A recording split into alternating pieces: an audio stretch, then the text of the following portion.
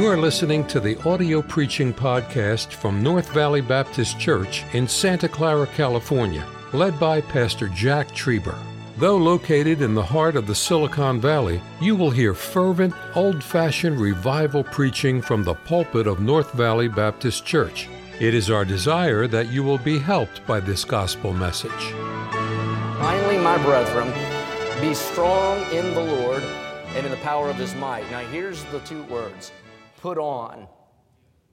Put on, everything else hinges on this. Put on the whole armor of God that you may be able to stand against the wiles of the devil. What he's saying is, I'm about to deliver unto you all of the things that God has provided, that God has fashioned, that God has prepared for you to adorn, to be successful in battle. What a great promise that is. We're not just commanded to go forth into battle, but we are promised victory if we'll put on what God has provided for us. Now, you would think that that would be an easy decision to make, but we've got to be honest, the way that we are, just the way that we are wired, I guess you would say, in our flesh, sometimes we buck at that command. Because in order for me to put on something that I don't already have on, I have to acknowledge that I don't have something that I need. That there's something out there that is more adequate than what I already have. That there's something there more effective than what I already have. And in order to do that, I have to take off whatever it is I might have on so that I can be adorned in that which is better to go into battle with. I think more Christians probably fail in spiritual warfare, not because of the enemy on the outside, but that enemy on the inside that refuses to bow itself and admit that I might need to put on God's armor and not do this on my own. For a little while, I want to talk to you on this thought. You're not ready to stand until you're willing to bow. Let's pray. God, I pray for your help, please. I pray that you speak to our hearts in Jesus' name. Amen. Jesus made a powerful statement in John 12:24. In that scripture, he's teaching his disciples about the power of dying to self. And he's teaching us about the fruitfulness that comes from living a humble life. And he painted a picture for their imagination by referring to a grain of wheat. Here's what the verse says. It says, Verily, verily, I say unto you, except a corn of wheat fall into the ground and die, it abideth alone. But if it die, it bringeth forth much fruit. The illustration is this, that little grain of wheat is packed with powerful potential. But that potential is not released until that little corn of wheat is buried beneath the soil. And what he's saying is, if it ever hopes to be fruitful, it must be willing to die. I want to make the statement again. More Christians, I believe, have fallen on the spiritual battlefield because of pride and false assurance in their self than anything else. Our danger is not having a battle to engage in, but the danger is thinking that we can engage in this battle with even the smallest measure of ourself still in control. That's why Paul wrote to Timothy, a younger man, and he said, Not a novice, lest being lifted up with pride, he fall into the condemnation of the devil. Today, our primary enemy is not the devil. The primary enemy that I battle and you battle is my own pride. And before we engage with the adversary that lurks without, we have to overcome the adversary that dwells within. Often the battle is not lost on the battlefield. The battle is lost before we get to the battlefield. And if we have any hope of standing against the devil, we have to be willing first to bow before our Lord. What I mean by that is we have to lay ourselves on the altar. We have to empty ourselves of self. We have to be willing to live a crucified life. We need to do more than walk on the battlefield. We got to crawl on the battlefield. More than just standing, we need to get on the altar and die to self. Romans 12:1, that's why Paul said, I beseech you, and I'm begging you that you do this, brethren, present your bodies a living sacrifice. He said, there is no hope for you to withstand and stand until you are first willing to die to yourself.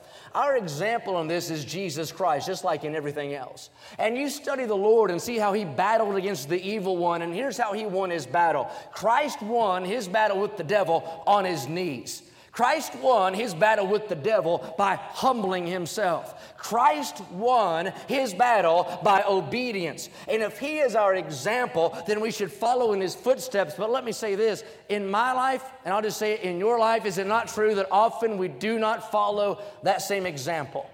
Consider it with me. Christ took the lowest seat. We want the highest seat. Christ became flesh for us. We want to try to be God in our own life. Christ became poor for us. We're not satisfied unless we get a little bit more. Christ was wrong, yet he forgave. We are wrong, and usually we will not forgive. And there's something in us that fools us into believing that somehow we are sufficient without the Lord. We think we can get by on our own ability. We think we can make it with our own intellect. We think that we can make it by our own achievement. We enjoy our own appearance and pride ourselves on our own successes, and that might be adequate enough when you deal with man. Man to man, that might be adequate enough. But can I say that is not even close to being adequate enough when you engage in spiritual warfare. Across from you on the battlefield is the devil, and the devil is more powerful than you, and he's more powerful than me, and he does not tremble at your intellect. He is not worried about your ability. He does not fear your successes. We must have something more than ourselves to engage this enemy. In fact, I believe the devil delights in a Christian that walks out onto the battlefield wrapped up in his own armor. By that I mean he's wrapped in his own self-will. He's wrapped in his own strength. He's wrapped in his own mind, and he's wrapped in his own pride. In the Old Testament, Jeremiah said this in chapter 9, verse 23, "Thus saith the Lord, let not the wise man glory in his wisdom, neither let the mighty man glory in his might, let not the rich man glory in his riches, but let him that glorieth glory in this, that he understandeth and knoweth me, that I am the Lord, which exercise loving kindness, judgment, and righteousness in the earth, for in these things I delight, saith the Lord." You remember that old nursery rhyme song? I remember singing it when Lincoln was younger. Maybe you sing it at your home, but eeny, meeny, miny, mo. You all know that? Brother Martinez, no, don't do that. Real. But you remember eeny, meeny, miny, mo, and it says, catch a tiger by its toe. I mean, it's a silly song to think about. But imagine that in your mind, the picture of that. A little child going out into the jungle, and then there's a tiger towering over it, much more powerful, much stronger than he. But that child reaches out, grabs that tiger by the toe, and that tiger hollers in pain. I like that's a country word. He hollers, and so he lets him go, and eeny, meeny, miny, mo. I mean, think about it. In reality, can I say that is crazy? There is no way you're going to send a child out into a jungle and say, now listen, you be a good boy and catch a tiger by his toe, and when he says ouch, let him go. But how much more foolish it is for a Christian to think that we can walk out onto the battlefield of life and engage the devil, called a roaring lion that seeks whom he may devour, and think that we can tackle the devil in our own ability. That child would not catch that tiger by the toe. That tiger would have that child in his teeth. And the same thing is true for the child of God wrapped in his own armor. If we want to be victorious, we cannot battle the devil on our own. We don't walk out. We don't strut out. We don't parade out. We got to crawl out in humility, knowing that we need the Lord. Jeremiah 5:10 says this, "Take away her battlements, for they are not the Lord's."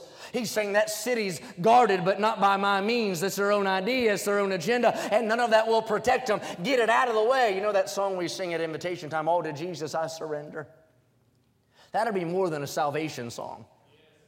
And that ought to be more than simply a serving song. That ought to be a spiritual warfare song.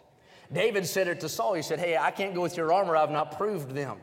So the analogy again is this: except a corn of wheat falls to the ground and die, it abideth alone, but if it die, it bringeth forth much fruit. That's what happened in Gideon's life. Gideon had 32,000 soldiers. That's too many. God said, you know what? You're going to trust in your own might. You're going to trust in your own power. You're not going to put on the whole armor of God. So he said, Gideon, here's what I'm going to do. I'm going to strip some things away from you so that you can actually win the battle. And he whittled his army down from 32,000 to simply 300. And that's how it is with you and I. Until you're willing to decrease and let the Lord increase in your life, you and I are not ready for spiritual warfare. In Luke 9 and verse 23, the Bible said, if any man will come after me, let him deny himself and take up his cross and follow me. And before you and I pick up a sword or pick up a shield or pick up a helmet, you better be willing to pick up your cross. Here's what I'm saying tonight. You've got to be willing to lower the flag on your flagpole. Take your own flag down and then lift the standard of the Lord high above your life. Deny self. Defer to Jesus. Die to your own sufficiency. Drop your self-confidence. Pick up a cross. Spiritual warfare calls for crucifying soldiers. Spiritual warfare demands soldiers dead to self. Spiritual warfare takes more than you and I being on assignment. We need to be on the altar. I thought about that in Job chapter number 1, why Job got in the ashes. You know what Job did? He went back to a previous spot of worship. Job was often at the altar, but when Job got involved in spiritual warfare, he made sure he was on the altar. And let me say that's the same in my life and in yours. If we're going to combat spiritual wickedness in high places, we have to be willing to be on the altar. You can't do it in your own armor. Samson found out, I can't win this battle in my own armor. David found it out, I cannot win this battle in my own armor. Peter found it out, I cannot win this battle in my own armor. John the Baptist found it out, I cannot win this battle in my own armor. R.A. Torrey made the statement, I believe more promising Christians have gone to the rocks through self-sufficiency than any other cause. I believe it. The devil has slain thousands, but pride has slain 10,000s. Luke 11:14, for whosoever exalteth himself shall be abased, and he that humbleth himself shall be exalted. I was reading for this message, and I read an illustration about a general during the Civil War for the Union Army, and he went to go inspect his troops, and he went and looked over his troops, and they were there on the battlefield, and he walked up to a barricade and began to look over that barricade, and one of his officers said, General, when you get that close to the barricade, you'd probably want to duck down a little bit just in case. And the general said, don't worry about it. He said, from that distance, the enemy couldn't hit an elephant. And as soon as he got that word out of his mouth, a bullet went into his head, and he dropped down dead. That's what happens to you and I whenever we don't walk circumspectly, get full of ourselves and pride and think, you know what, I can handle this thing on my own. Here's what I've learned about Christianity. It is a paradox. What I mean is if you want to win, you've got to lose yourself. If you want to be lifted up, you've got to be brought low. If you want honor, you must endure shame. If you want rest, you've got to bear his yoke. If you want to live, you must die to self. 2 Corinthians 12:10 said, for when I am weak, then I am strong. If you're going to stand, you have to be willing to bow. Now, think about it with me. God has two thrones, one in heaven, one in your heart if you're saved. I found out that most Christians adore baby Jesus in a cradle. And they'll even put up with a bloody Jesus on the cross. But they despise a glorified Jesus on his throne. But tonight, if you and I hope to win in this thing, we got to let him be on the throne. Look with me in Ephesians chapter 6. This is the chapter, definitive chapter that deals with spiritual warfare. In the close of the letter specifically, Paul gives us our assignment, our adornment, and he mentions our adversary. Here's what we're to do. We're called to stand, we're commanded to suit up, and then we're warned about spiritual wickedness in high places. We do not wrestle tonight with something that can be seen, but we battle with an enemy that is not seen. Now, from verse 10 through verse number 17, Paul is paralleling the Christian with a first century Roman soldier. If anybody knew what a Roman soldier would look like and be adorned in, it was the Apostle Paul. He'd spent his fair share of time around Roman soldiers. So he's able to give us this metaphor. There are 6 pieces of armor that are provided for the Christian. From head to toe, Christians are equipped to stand against the wiles of the devil. The only way to stand is to be girded in the whole armor of God. Now picture it with me in your mind. There's a spiritual locker. Inside of the barracks of the Christian, there's a spiritual locker there. In that locker is every defensive and offensive weapon that Christian will ever need to be victorious in this battle. So think about it. In that locker, picture it in your mind, in that locker is the whole armor of God. That's a good word, by the way, the whole armor of God. That means everything that you need, God provides. It is there in that locker. Hanging in that locker is the girdle of truth. Next to the girdle of truth hangs the breastplate of righteousness. There in that locker, there's an armored pair of shoes adorned with the gospel. In that locker, there's a shield of faith that shines. There's an impenetrable helmet of salvation. I like the visual of this. Leaning in the corner of that locker, there's a sharp, two-edged sword of the Spirit. Right outside of the barracks, the battle rages. The enemy is fierce. There are those who are falling on the battlefield. That Christian is on the inside. He's about to walk on the outside, but thank God he does not have to go unprepared. He does not have to go defenseless. He can go suited up in the whole armor of God. And here's the promise. If he will go forth in the whole armor of God, he will not have any trouble standing against the devil. But the phrase that began that verse in verse 11 is what God used to challenge my heart. Just 2 little words, but I want you to see it. And I think it teaches us the truth that if we don't first bow ourselves down, we'll never stand before our adversary. See what it says? Put on the whole armor of God, that you may be able to stand against the wiles of the devil. So here's what it's saying. You and I can stand. That's a good place to say amen. We can stand against the wiles of the devil. We don't have to be a victim. We don't have to fall. We don't have to be a casualty. We don't have to let him destroy our life. We can stand. But it is contingent on us humbling ourselves and openly admitting, I need to put on what God has provided for me if I'm going to stand against the adversary. So picture that in your mind again. There's that barracks and there's that locker. That locker is filled with every piece of armor, all the weaponry that Christian soldier needs. On the outside is an enemy that can destroy him if he's not well armored. Yet for some reason, that Christian soldier rises up, wraps himself in his own garment, adorns his own helmet, grabs his own sword, picks up his own shield, and steps out onto the battlefield. Now let me say, he will not last long if he goes out girded like that. I want to stop him and say, wait a minute. Right there, you just passed it, is the shield of faith. Right there's the helmet of salvation. Right there's the sword of the Spirit. There's nothing as quick and powerful as that. Right there's the kind of shoes you need to win the battle. They're adorned with the gospel. You've got to wrap it all together with truth, and it's there in that locker. It wouldn't take long before he was slain. Now, verse 10, there's a command to be strong. But in verse 11, there's a condition. Put on the armor of God. I want you to hear what I'm about to say. The battle you and I have with the world is a secondary battle to the battle we have with ourselves. We're worried about the world and the devil when self is the primary enemy. It is a choice to put on. Armor in principle will not save you in battle. It will not protect you in battle just to have it in your locker. It is armor in action. You must put it on. Now, why would a soldier not put on his armor? I don't know. I don't know if the soldier's lazy. I don't know if he has a lack of discernment. I don't know if he has a misconception and thinks, well, I don't really need it. Maybe he overestimates himself and underestimates his adversary, so it doesn't take the time to put on his armor. I don't know if he's like Peter, who took one step on the sea and kind of got a little bit confident in Peter, took his eyes off the Lord and began to sink. I don't know. But the armor that's there is suited for this battle. It was designed by the one who knows the adversary better than the adversary knows himself. It's provided freely. It is all there at his disposal. All the soldier has to do is put it on, and yet he refuses, consider to put it on. He is walking out into battle, not taking provision, not taking power, not taking promise. He's too confident in his own strength. He's too assured of his own ability. He's convinced of his own prowess and refuses to put on that which he already possesses. Now, you would think that with a battle like you and I face, we wouldn't have to challenge each other to put on the armor of God. You would think we would sleep in it and eat in it and live in it and work in it and walk in it. But the truth is, put on makes it an individual decision. Our orders are to stand, but it all hinges on, will you put it on?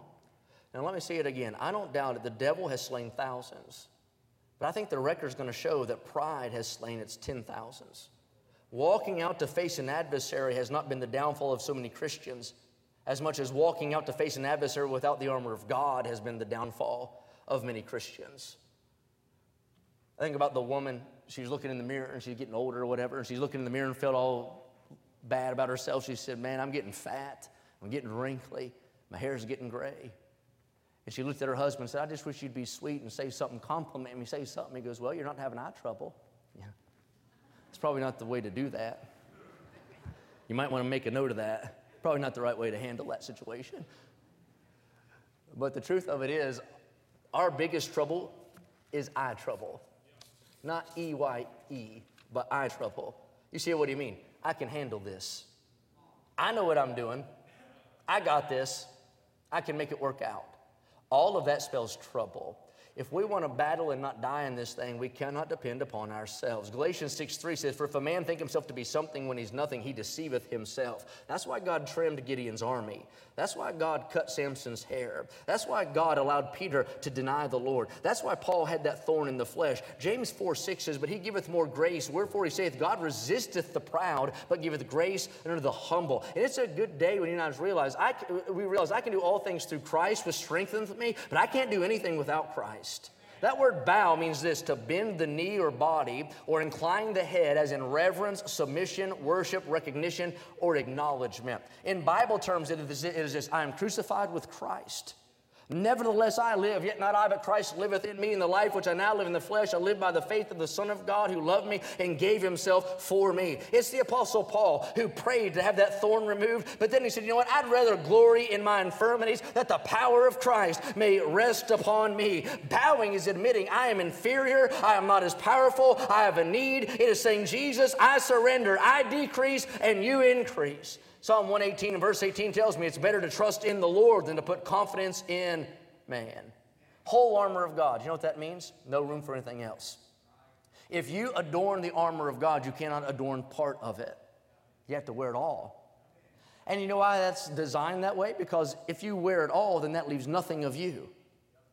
It's not I'll take some of me and some of God kind of a thing. It is not Christ plus. It is not going to battle with Christ and our ability or our thoughts or our way. It is Jesus and only the Lord.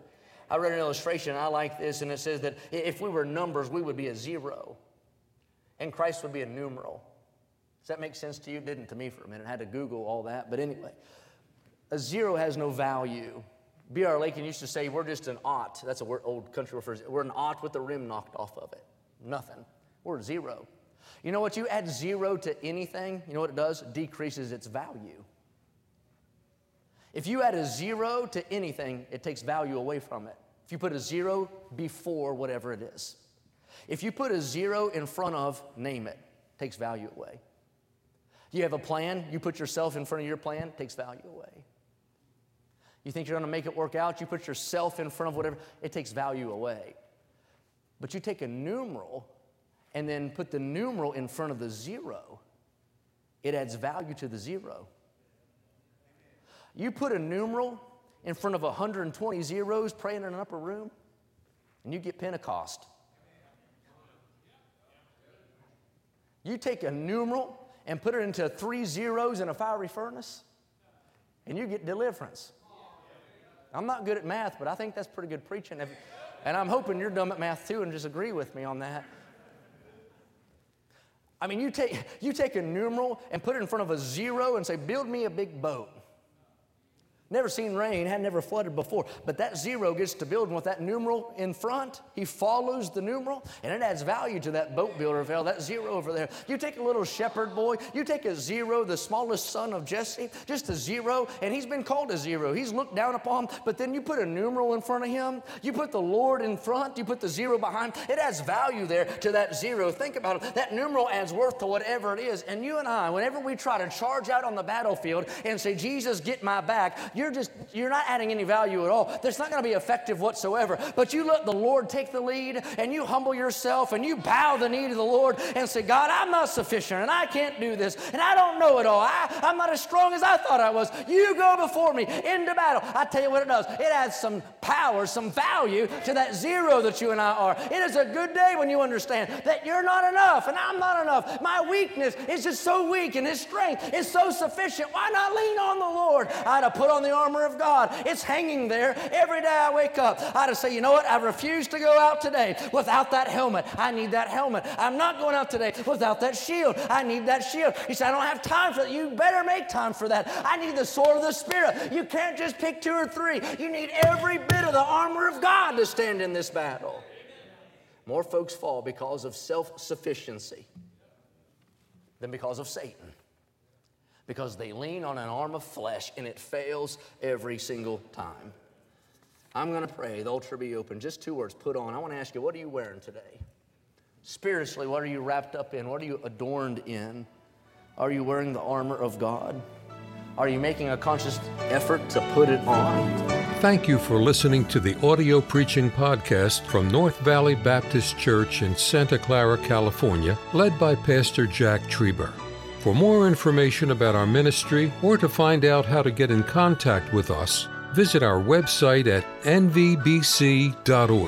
May God bless you as you serve Him this week.